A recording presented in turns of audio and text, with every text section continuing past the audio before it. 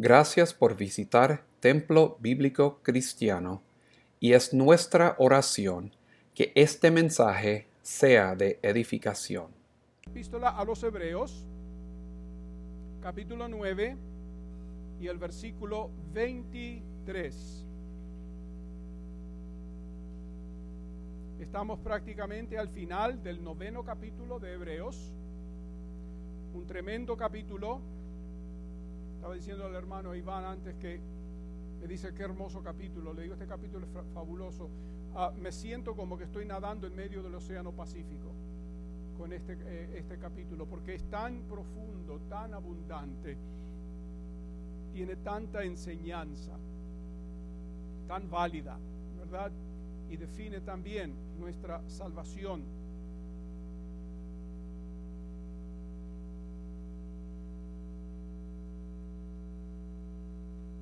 Habíamos hablado sobre el hecho de que el tabernáculo celestial es mejor que el tabernáculo terrenal, ¿okay? Que tenemos aquí delante nuestro. Y dimos varias razones del por qué, dimos 3 razones. Hoy vamos a hablar la cuarta y la quinta razón. La cuarta es que es mejor porque el sacrificio de Cristo es mejor.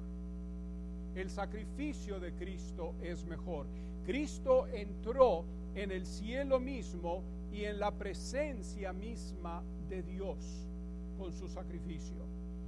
Porque Dios estableció que sin el derramamiento de sangre no se hace remisión de pecados. Eso está establecido. Fue necesario que las figuras de las cosas celestiales, estas son las figuras de las cosas celestiales, estas aquí. Estas son figuras, copias de las cosas celestiales. Era necesario que fuesen purificadas de esta manera. En el versículo 23 se nos dice que la purificación de las cosas celestiales tipifica la purificación de las cosas terrenales. Es decir, el tabernáculo terrenal con todos sus artículos y todos sus muebles, y esto fue hecho por el rocío de la sangre de animales para purificarlo todo, pues eran solamente una figura, ¿cierto? La sangre animal era suficiente para esto, porque son simplemente una figura, un simbolismo de lo celestial, del verdadero. Por eso dice, versículo 23, vamos a leerlo otra vez, voy a leerlo otra vez, síganme. Dice, fue pues necesario que las figuras de las cosas celestiales fuesen purificadas así, pero las cosas celestiales mismas con mejores sacrificios que estos. El tabernáculo original en el cielo era necesario que fuese purificado con mejores sacrificios que estos. ¿Qué sacrificios? Los sacrificios de animales. ¿Okay? O sea, con mejor sangre, la sangre de nuestro Señor Jesucristo. Los artículos del tabernáculo original en el cielo debía ser purificado con mejor sangre que la sangre de los animales que purificaban simplemente las figuras. ¿Okay? Fue necesario, dice, que las cosas celestiales mismas con mejores sacrificios que estos fueran purificadas, o sea que los sacrificios de animales. Solo con la sangre de Jesús podían ser purificadas las cosas celestiales. Y a pesar que el sacrificio de Cristo fue hecho solo una sola vez, ¿okay? El término sacrificios es lo que se llama en la gramática un plural intensivo. Todo el mundo sabe lo que es un plural intensivo, ¿verdad?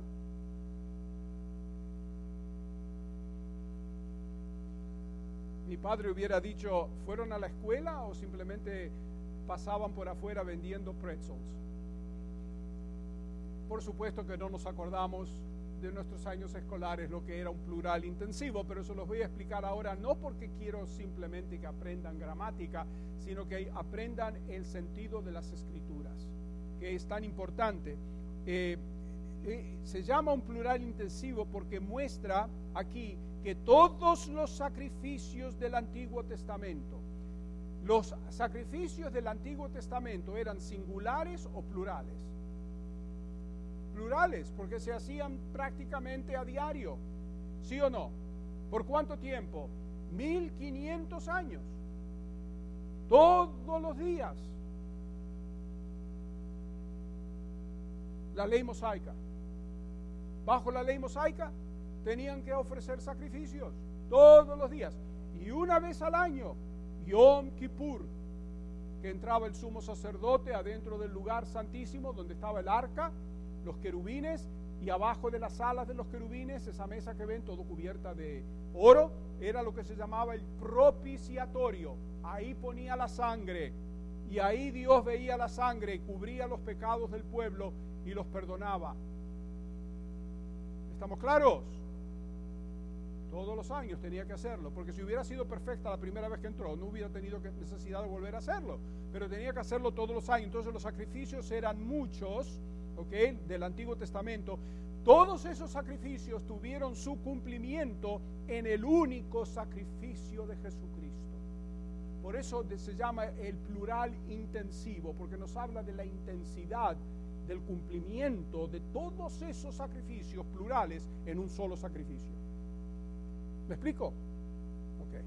Entonces, su sacrificio tenía que ser mejor, porque el tabernáculo celestial requería una mejor purificación en armonía con su mejor naturaleza. Ahora, la pregunta que estoy seguro que todos ustedes grandes teólogos están haciendo es ¿por qué necesitaba purificación el tabernáculo celestial? ¿Por qué necesitaba ser purificado el tabernáculo en el cielo? ¿No es ahí donde mora Dios? ¿Por qué necesitaba ser purificado? La razón es esta. Cuando Satanás se rebeló contra Dios, lo hizo mientras estaba aún en el cielo. Y esto trajo pecado dentro del cielo mismo. Isaías 14, versículos 12 al 14 y Ezequiel 28, 11 al 19 nos describen a Lucifer antes de su caída. A veces mucha gente pregunta, ¿por qué Dios creó al diablo? Dios no creó al diablo. Dios creó Lucifer, un ángel que era perfecto. Era el querubín protector que cubría el trono y era el único que miraba dentro de la presencia de Dios. Y a quien mucho se le da, mucho se le requiere. Tú sabes que tú tienes más responsabilidad ante el Señor en el día del juicio que el pobre bum que está en el Bowery ahí borracho caído en la calle, porque a ti se te dio más. Apenas Satanás pensó, ¿qué pensó Satanás? ¿Ser más que Dios? No, él quiso ser igual a Dios, creyó en un Equal Rights Amendment, quería sus derechos como muchos buscan hoy. Y apenas lo pensó, cayó. Porque nadie puede ser igual a Dios. Nadie. Cayó como relámpago. El Señor Jesucristo lo dice eso en Lucas capítulo 10. Yo vi, dice, a Satanás caer como relámpago del cielo. Y de Lucifer, el ángel hermoso, perfecto, que inclusive él dirigía los coros celestiales. Por eso ustedes leen Ezequiel 28, van a ver que fue creado como un instrumento musical, con una belleza indescriptible, hasta dice que pecado se halló en él, se enalteció, se enorgulleció. Dios lo creó perfecto y él tenía dentro de ser un ser creado por Dios la capacidad de decidir por sí mismo, porque Dios no creó robots. y apenas se halló en él pecado. ¿Cuál era el pecado? Orgullo.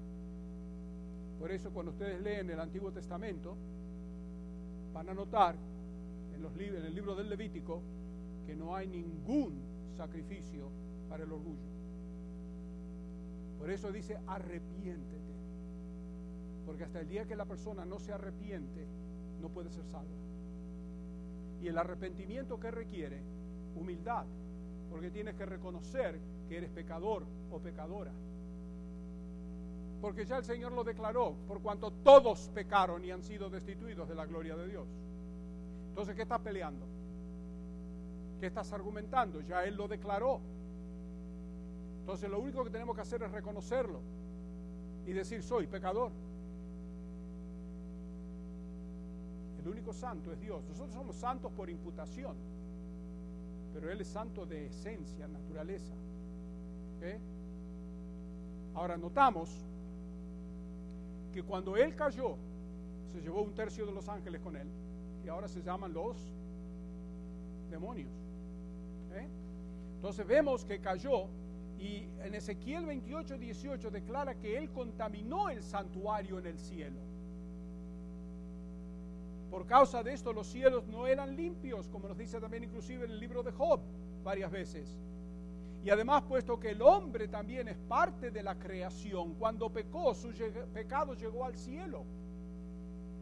Y por esta razón, el apóstol Pablo nos dice una gran verdad en la epístola a los Colosenses, capítulo 1, cuando dice en el versículo 20, por medio de Él, o sea de Cristo, reconciliar consigo todas las cosas. El sacrificio de Cristo fue para reconciliar todas las cosas. Noten lo que dice, así las que están en la tierra como las que están en los cielos, haciendo la paz mediante la sangre de su cruz.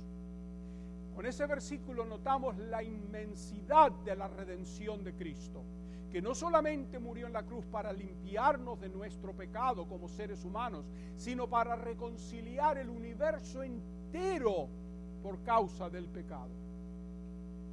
No solamente las cosas en la tierra, sino las cosas en el cielo también. Eso debería a nosotros darnos un sentir de gratitud y de maravilla de cuán grandioso es el sacrificio del Señor Jesucristo.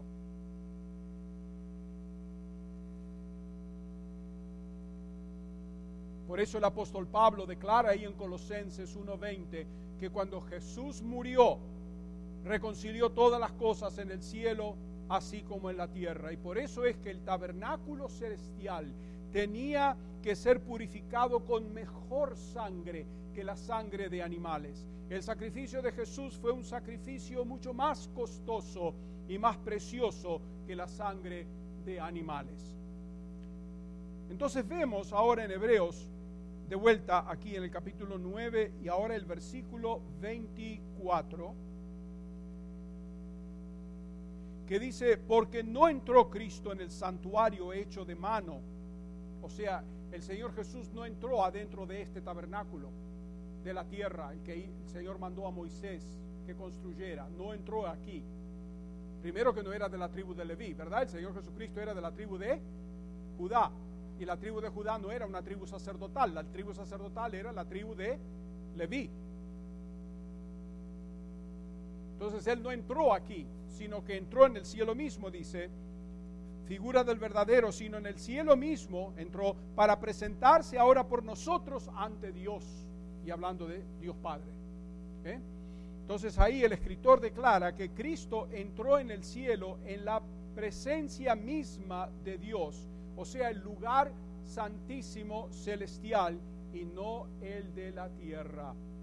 Él entró en el cielo mismo para presentarse ante el rostro, ahora por nosotros ante Dios. Esto es en contraste con el sumo sacerdote terrenal, quien una vez al año, en el día de Yom Kippur, lo que se llama el día del perdón, ¿no es cierto?, entraba en el lugar santísimo secretamente. ¿Por qué secretamente? Bueno, porque entraba rodeado del humo del altar de incienso. ¿Se acuerdan que explicamos que el altar del incienso estaba justo fuera del velo? Bueno, ahí no se lo puedo mostrar, no lo van a ver, pero el altar de incienso estaba justo, si este es el velo aquí, el altar de incienso estaba justo aquí, en el lugar santo, no en el lugar santísimo, pero Hebreos nos habla como que está en el lugar santísimo, porque el servicio, la función de ese altar era para el lugar santísimo, no para el lugar santo. Entonces, ¿por qué estaba en el lugar santo? Porque los sacerdotes no podían entrar al lugar santísimo. Solamente el sumo sacerdote, y una sola vez al año, y no sin sangre. Pero al entrar, como ya estaba ardiendo el incienso del altar, él entraba al lugar santísimo a través del velo, rodeado de todo el humo del incienso. ¿Y por qué estaba rodeado de todo el humo del incienso, del altar de incienso? Para evitar que pudiera mirar la gloria Shekinah de Dios. ¿Qué significa la palabra Shekinah? Significa la gloria visible de Dios. ¿Para qué? ¿Por qué le prohibía eso? Para su propia protección. Porque mirar a Dios, ¿qué era? Morir. Segura. Imagínate tú, que estás sentado ahí, que tú fueras el sumo sacerdote de Israel y te toca entrar. Primero tenés que tener fe de que no te va a pasar nada. Sin fe es imposible agradar a Dios. Segundo, tenés que tener humildad y decir: ay, Señor, ten misericordia de mí. Temor de Jehová, principio de... Tremendo, ¿verdad? Nadie entraba entre los lugares santísimos así. Estoy seguro que entraban y no se hacían la señal de la cruz porque no eran católicos.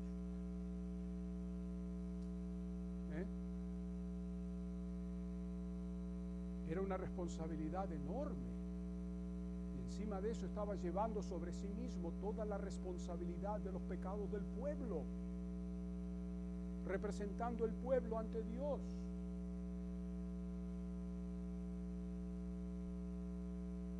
Algo tremendo. Y el Señor lo hacía eso para su protección. No entraba despejado, estaba todo bien cubierto del humo, del incienso. Pero Jesús entró no secretamente, sino abiertamente ante el trono, el rostro del Padre mismo, en el tabernáculo celestial, no hecho de manos, del cual el terrenal era solo una figura, un antitipo. Ahora Jesús está ante Dios en su misma presencia a favor de los creyentes.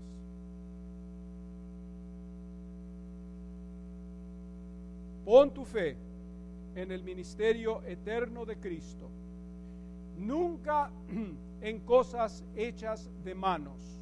¿Por qué? Porque no duran. El tabernáculo fue reemplazado por el templo cuando Salomón construyó el templo, y después el templo fue destruido por los babilonios, y después del cautiverio lo volvieron a construir, y después Herodes el Grande, y lo hizo hermoso. Pero después vinieron los romanos y lo destruyeron por segunda vez, y esta vez definitiva, porque desde el día que lo destruyeron en el año 70 después de Cristo, nunca más se volvió a edificar el templo. No hay templo.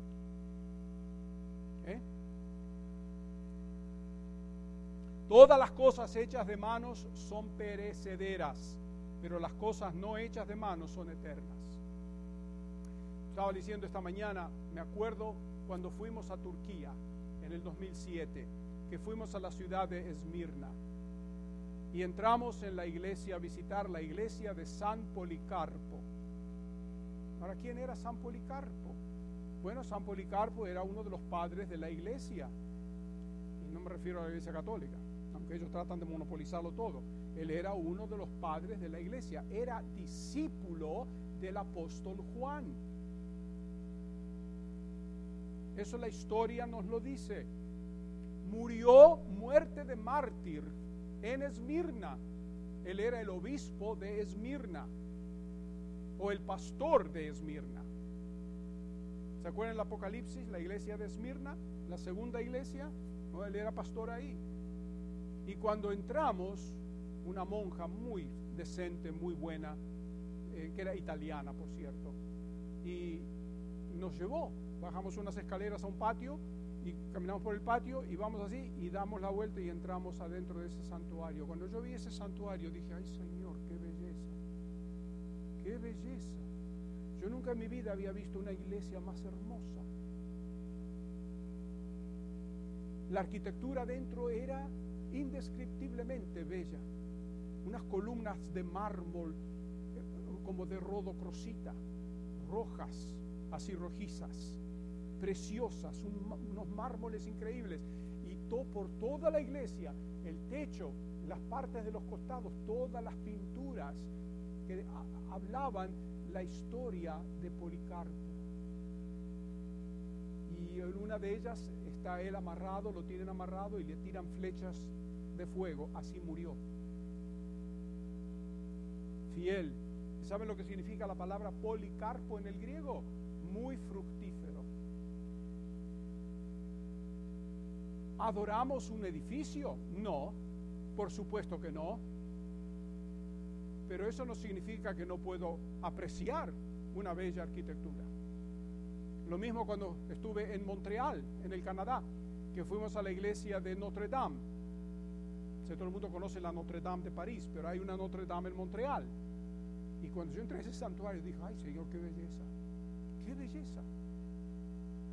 Lo único que lo arruinaba era la figura, el cuadro del Papa que tenían ahí, pero fuera de ahí era un edificio hermoso adentro. Pero nosotros adoramos al Señor en edificios, no, debemos adorarle en espíritu y verdad. Y así le vamos a adorar por toda la eternidad en espíritu y verdad.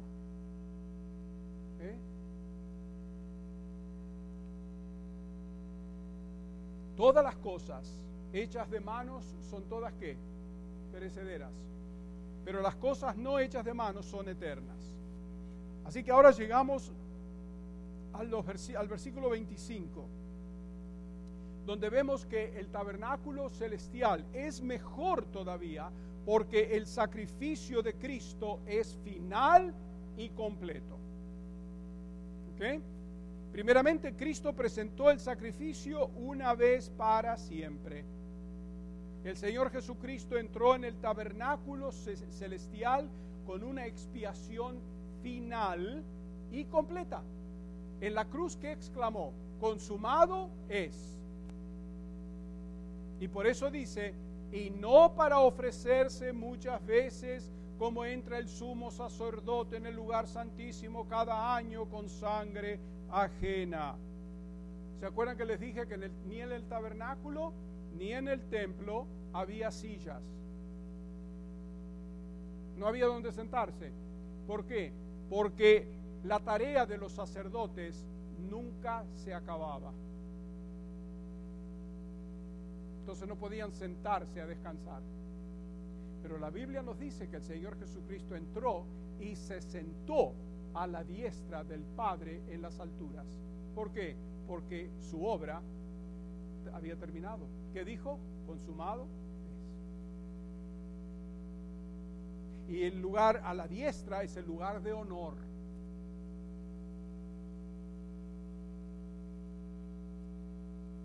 Cuán grandioso, ¿verdad? ¿Se acuerdan cuando apedrearon a Esteban? ¿Qué dice la Biblia en Hechos?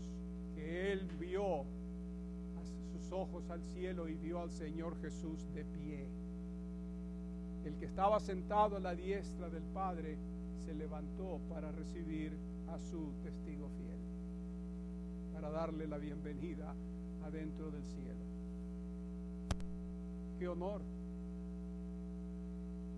¡Qué honor!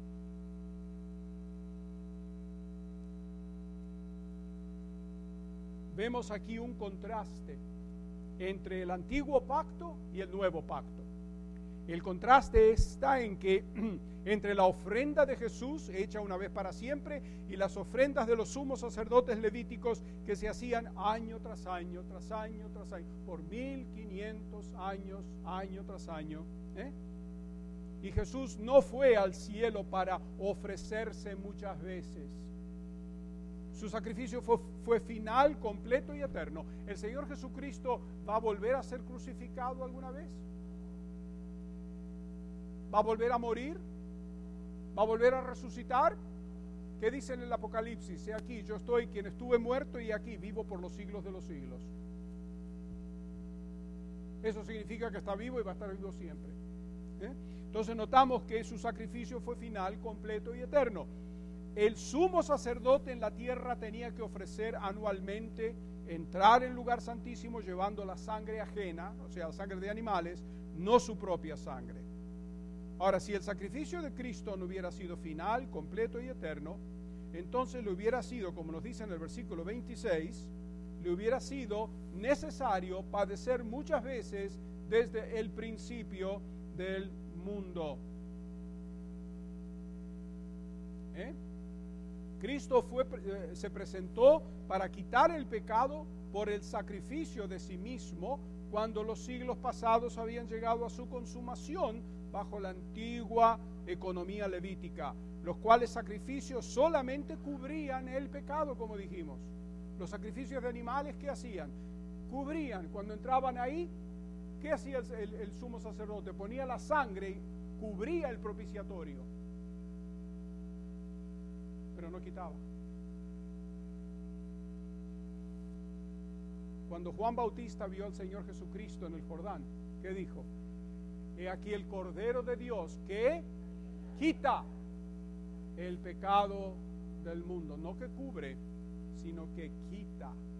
Y por eso David podía decir en el Salmo 103, versículo 12, tan lejos como está el oriente del occidente, tan lejos tú has alejado de mí mis iniquidades.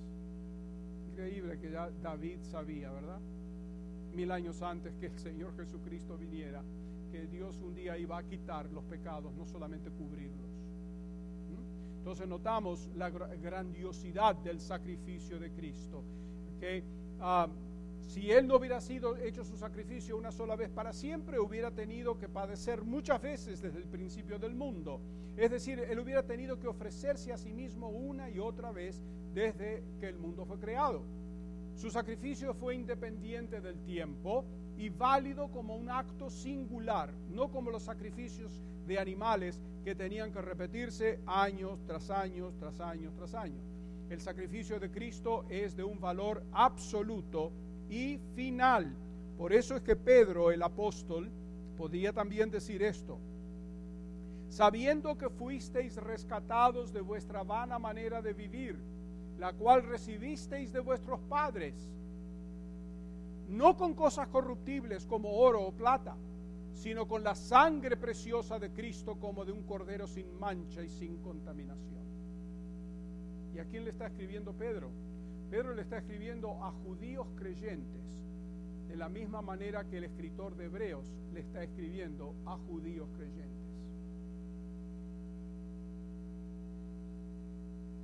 Y les habla de la vana manera de vivir de los padres, esa economía que era solamente simbólica. Ahora está lo verdadero. ¿Qué es lo verdadero? La preciosa sangre del Señor Jesucristo.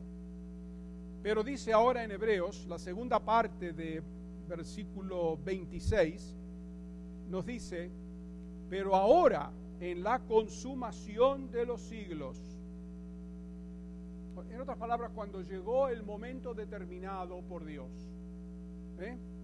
se presentó una vez para siempre por el sacrificio de sí mismo para quitar de en medio el pecado. Noten que dice, para quitar de en medio el pecado, no para cubrir el pecado. Cristo se presentó para quitar el pecado.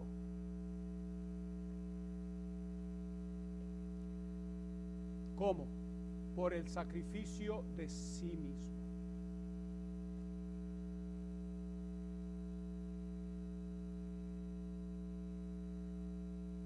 ¿Se dan cuenta de la vanidad de las religiones? ¿Cuántas veces cuando ustedes iban a la iglesia de donde salieron no decían: perdóname, Señor, mis pecados, perdóname mis pecados, libérame, Domine, de muerte eterna el día la tremenda, libérame? Yo no tengo que estar diciendo eso porque el Señor ya me libró. ¿Y la misa? Oh, la misa es una masa, un lío. ¿Qué es la misa? Todos los santos domingos o todos los santos días, el sacrificio de Cristo. Sacrificio. Mi Biblia me dice aquí en Hebreos, no sé si la de ustedes también lo dice, que el Señor Jesús sacrificó una vez para siempre. Entonces, ¿a quién vamos a obedecer? ¿Lo que dice un hombre o lo que dice el Señor? Entonces notamos aquí que Cristo se presentó para quitar el pecado por el sacrificio de sí mismo cuando los siglos pasados ya habían llegado a su consumación bajo la antigua economía levítica, y los cuales sacrificios solamente cubrían el pecado. Su sacrificio marcó el período de consumación de todos los simbolismos, expectativas y dudas que había bajo la antigua economía. Jesús vino no solo a perdonar, sino a quitar el pecado de una vez por todas. Noten ahí en su texto en Hebreos, que nos dice, en el versículo 26, pero ahora, la segunda parte dice, pero ahora en la consumación de los siglos se presentó una vez para siempre por el sacrificio de sí mismo para, ¿qué cosa? Quitar de en medio el pecado. Esta palabra, quitar, es la misma palabra que tenemos en el capítulo 7 y el versículo 18, cuando dice: queda pues abrogado el mandamiento anterior a causa de su debilidad e ineficacia. Esa palabra abrogar y la palabra quitar son la misma palabra en el griego. Algo abrogado es algo anulado. Algo anulado, algo quitado o algo abrogado es anulado, ¿sí o no? ¿Está claro? Y la idea aquí es que como la ley fue anulada o quitada, así Jesús vino a quitar o a anular el pecado, y a diferencia del pacto antiguo que solo cubría y perdonaba el pecado, Él vino para quitar el pecado una vez para siempre. Él lo logró por el sacrificio de sí mismo, y por lo tanto, una vez más, la obra de Cristo es una obra completa, final y eterna, y sobre la base de su obra consumada, Él ahora ministra en el cielo a favor nuestro.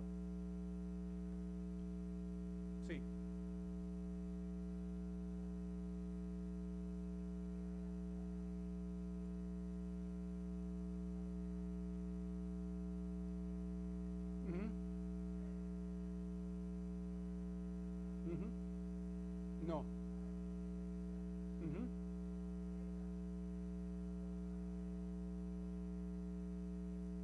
Eterno.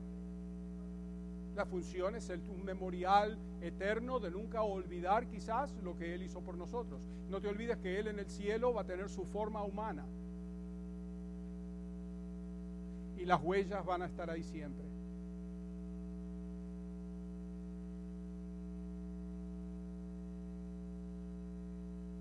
Imagínense lo que hizo Dios.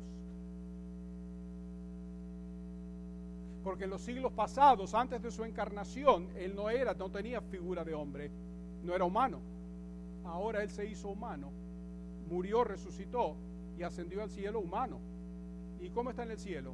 Humano, pero es Dios. No es imperfecto, es Dios.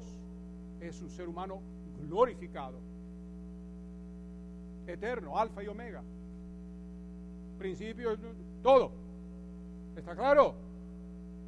Nosotros nunca vamos a poder ver a Dios Padre. Él es invisible. Y el Espíritu Santo no se ve tampoco. Exacto. Siempre vamos a ver al Hijo. Él les dice la imagen del Dios invisible. Eso nos lo dijo Hebreos capítulo 1 al principio del libro.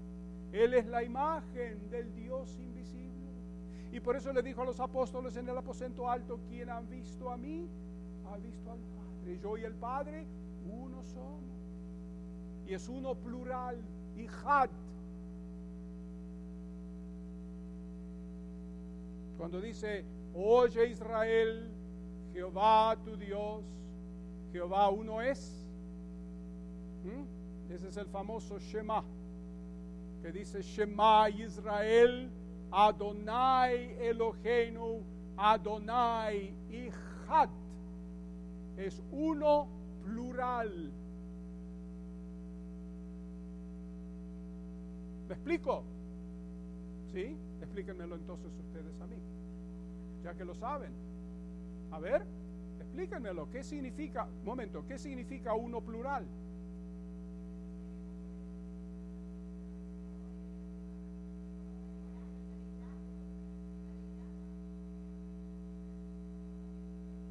Tres personas, un solo Dios, ¿verdad? Cuando yo digo el ejército de los Estados Unidos, ¿es singular o plural? Cuando digo el gobierno de los Estados Unidos, que en estos días libérame domine de muerte eterna, pero cuando digo el gobierno de los Estados Unidos, ¿cuántos poderes tiene el gobierno? ¿Quiénes son? Biden, Nancy Pelosi.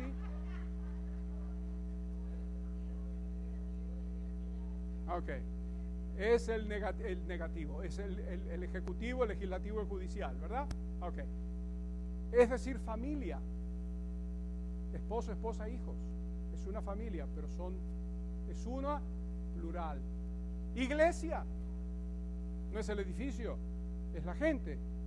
¿Cuántos templos bíblicos cristianos hay en el Bronx? Uno.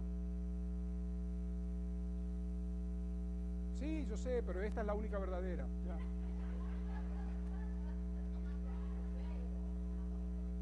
Y si no es la verdadera, ¿qué están haciendo acá? Están viniendo la que no es, ¿verdad? Ok.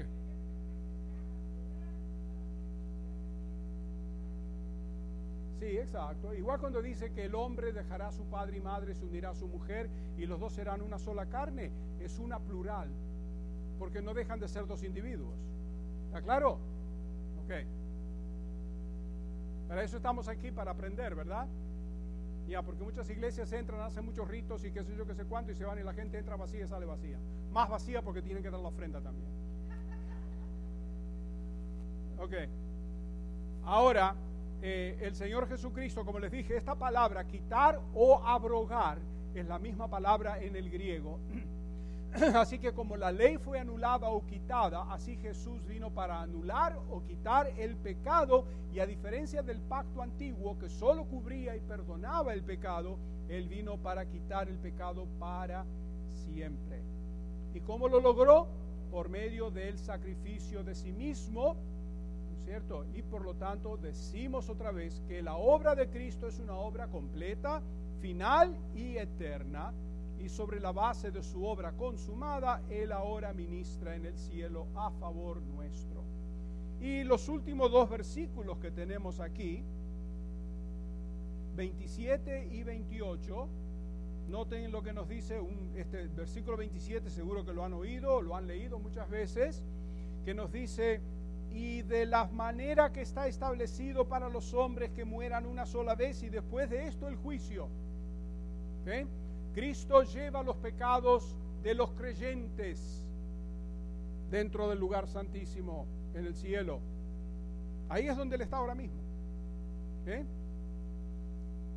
¿Qué significa esto aquí? En el versículo 27, el escritor declara el principio aquí, o nos habla del principio, que el juicio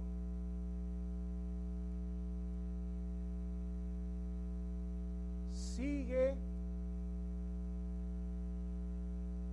a la muerte. Noten el texto ahí. Y de la manera que está establecido para los hombres que mueran una sola vez, coma. No dice punto. Hay una coma. ¿Por qué? Porque la muerte no termina. Sigue. Si no hubiera Dios y no hubiera juicio, hubiera dicho ahí, punto. Está destinado a que los hombres mueran una sola vez, punto. No, pero coma. Y después de esto, el juicio.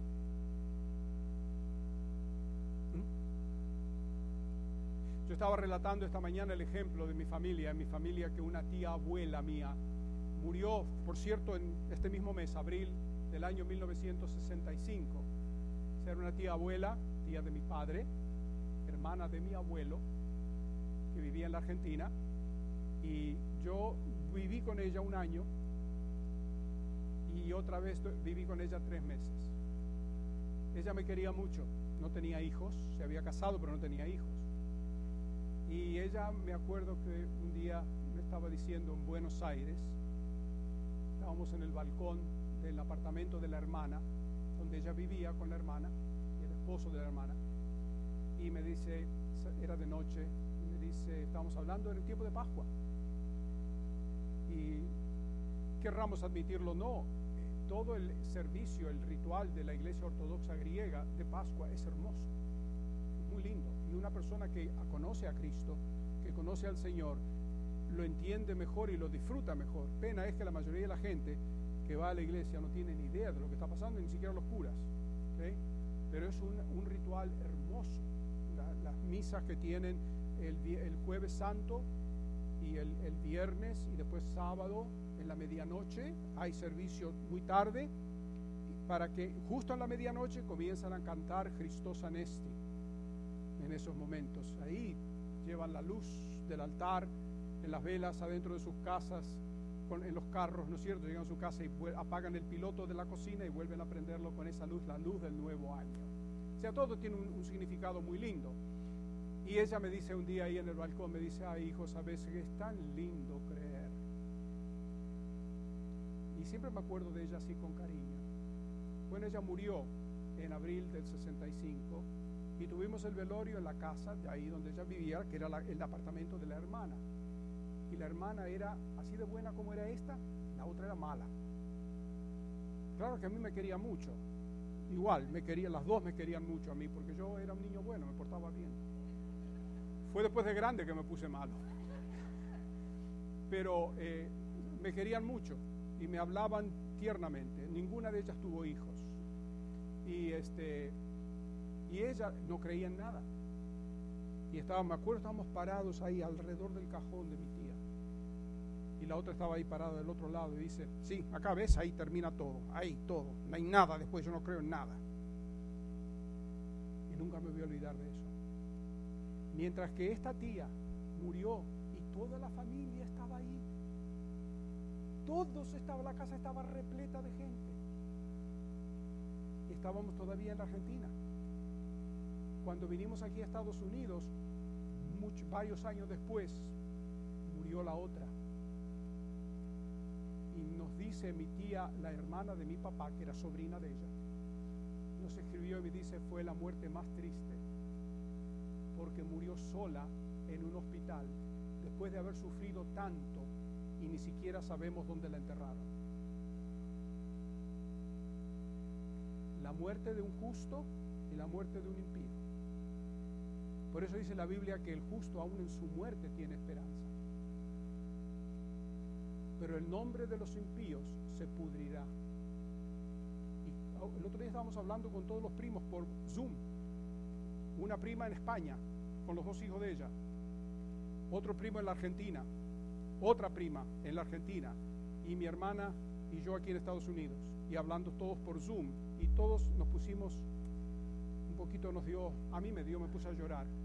Saben que yo soy tan duro, ¿verdad? Me puse a llorar.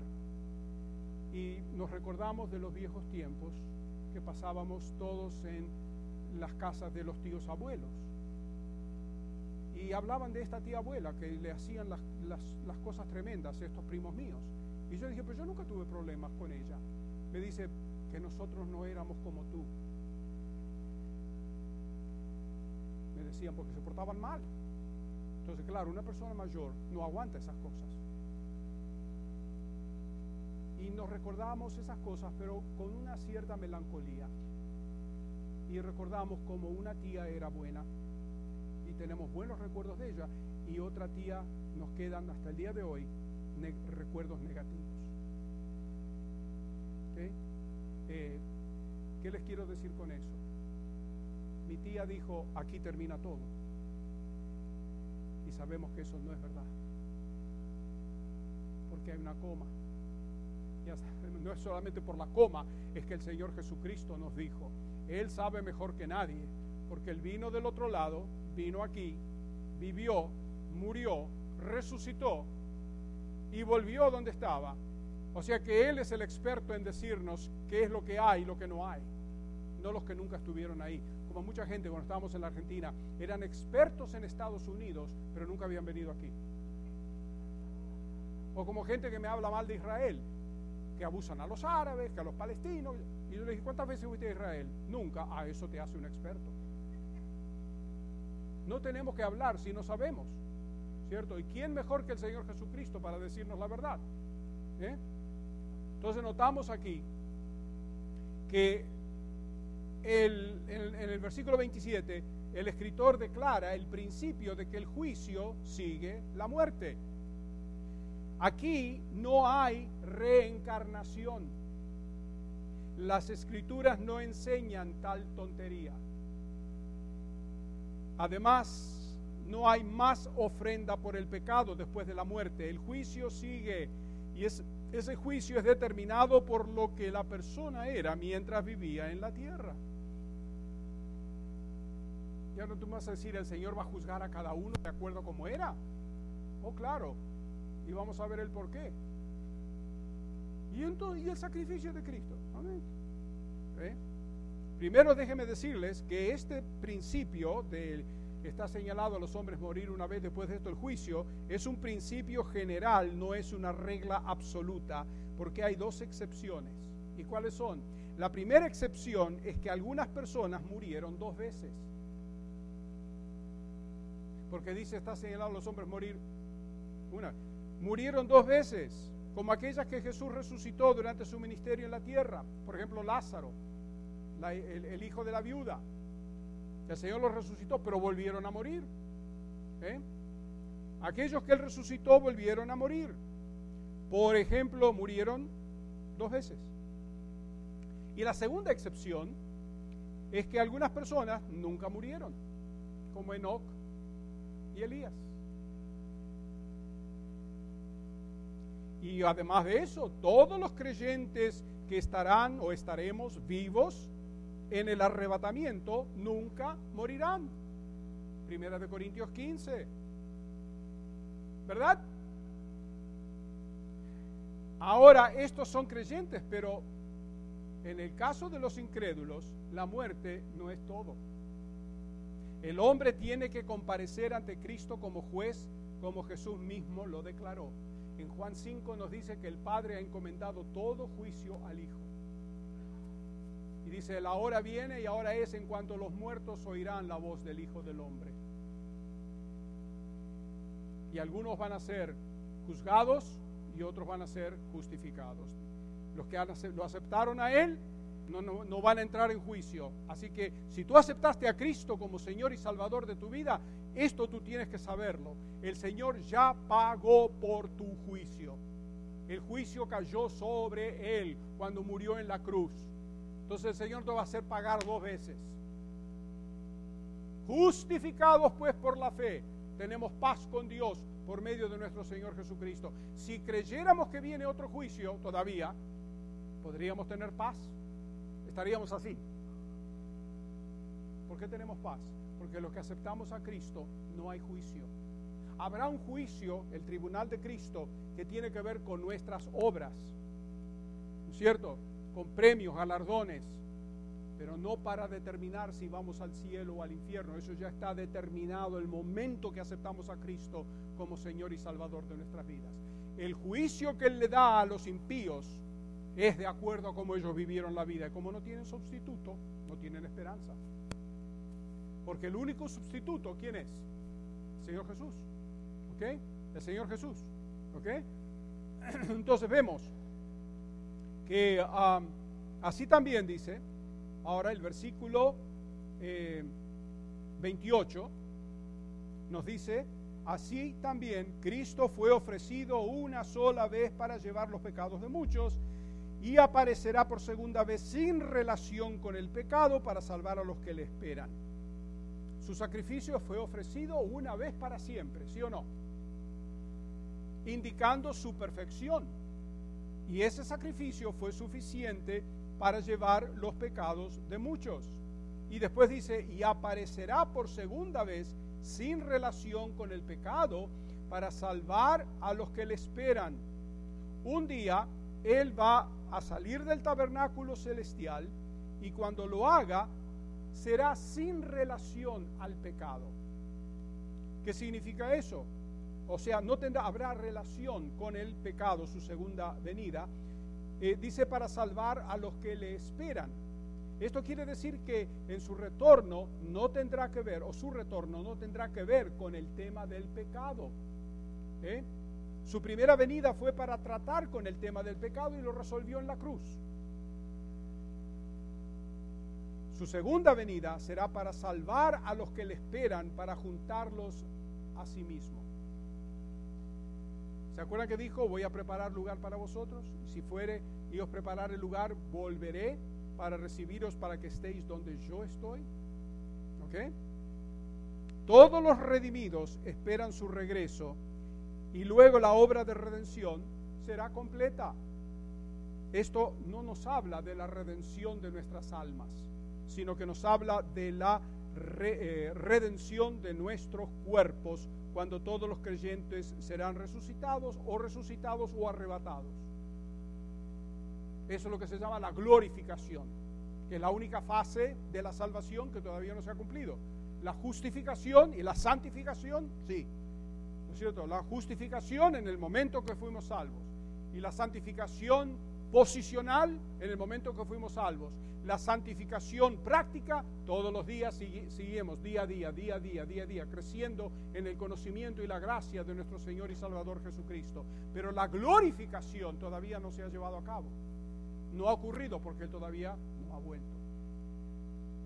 Pregunta: ¿amas tú su venida? El punto aquí es que, puesto que el juicio viene después de la muerte, el que murió será juzgado a menos que haya un sustituto para él, y Jesucristo es ese sustituto. Por eso dice que no hay salvación en ningún otro, porque no hay otro nombre bajo el cielo dado a los hombres por medio del cual debemos ser salvos. Ahora, antes de concluir esta sección, notemos las palabras presentar y aparecer, que ocurren 3 veces en estos últimos versículos del capítulo. Nos dice en el versículo 26 que se presentó una vez para quitar el pecado, y ese verbo está en el tiempo perfecto en el griego, que significa acción completa.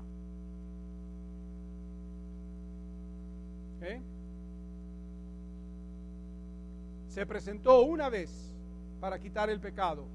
La presencia de Cristo en la cruz corresponde a la presentación del sumo sacerdote en el altar de bronce en Yom Kippur, donde el animal para el sacrificio se sacrificaba.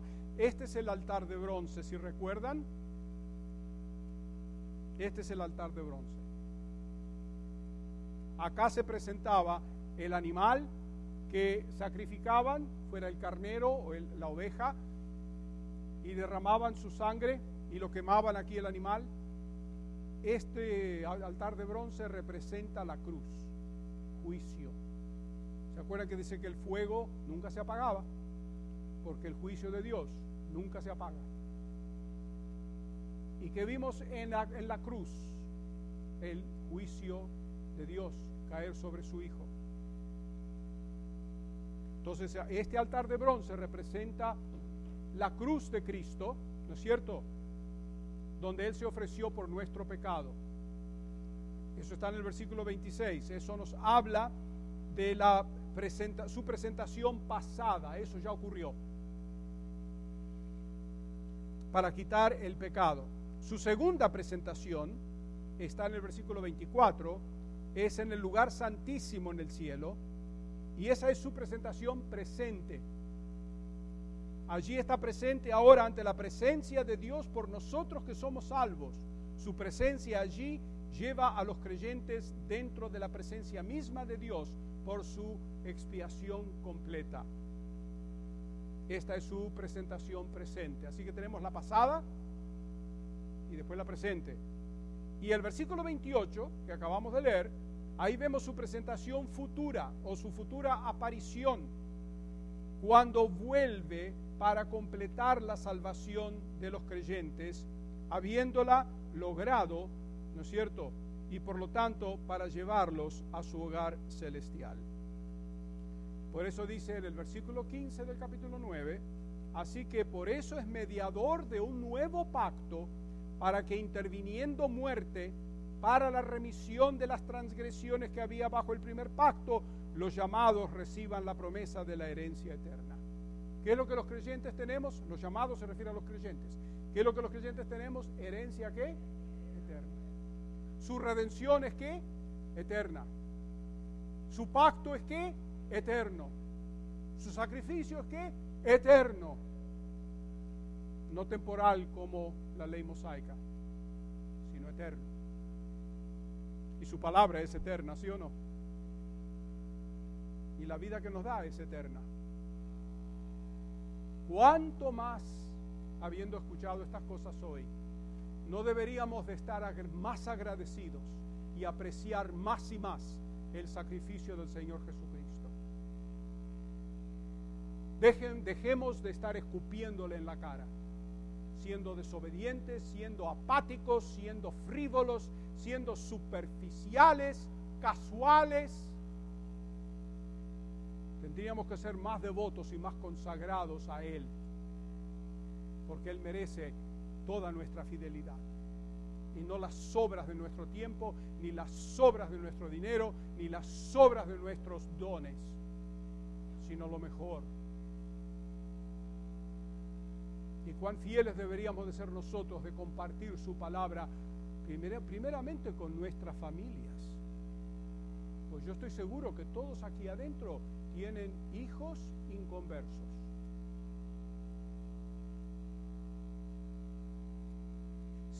Si sus hijos tienen hambre, y usted, señor o señora, tiene hambre, y encuentra pan por ahí, ¿se lo va a guardar el pan para usted solo o sola y no le va a dar a sus hijos? No, claro que no. Y entonces, ¿por qué se guardan el pan celestial?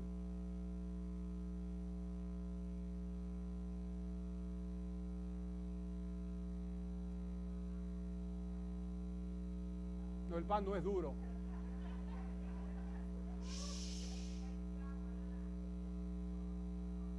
No, nadie dice que lo hagan solo. A través del Espíritu Santo.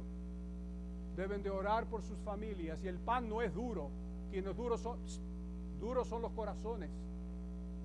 ¿Okay? No el pan es bien blando. Y siempre caliente.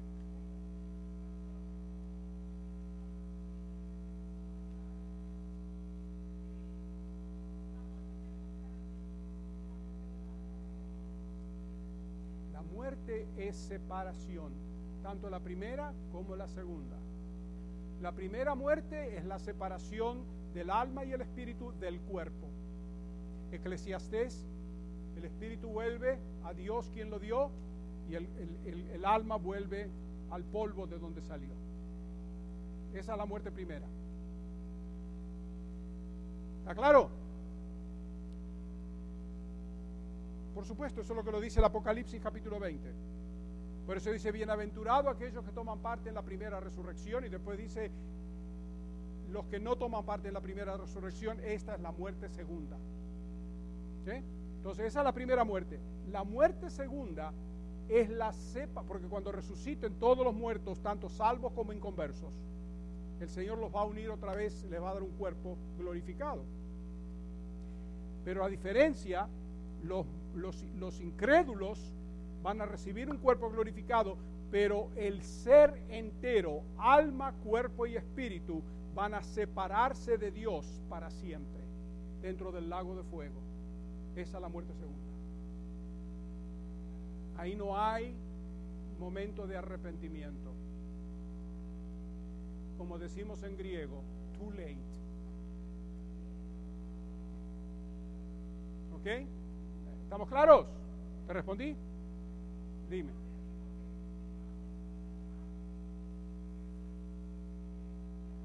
Ajá. Pero el Señor de adentro. Le agradecemos por escuchar este mensaje y oramos que la palabra de Dios le haya hablado a su corazón. Para escuchar sermones anteriores, por favor visítenos en cbttbc.com o anchor.fm y busque a CBT Sermons.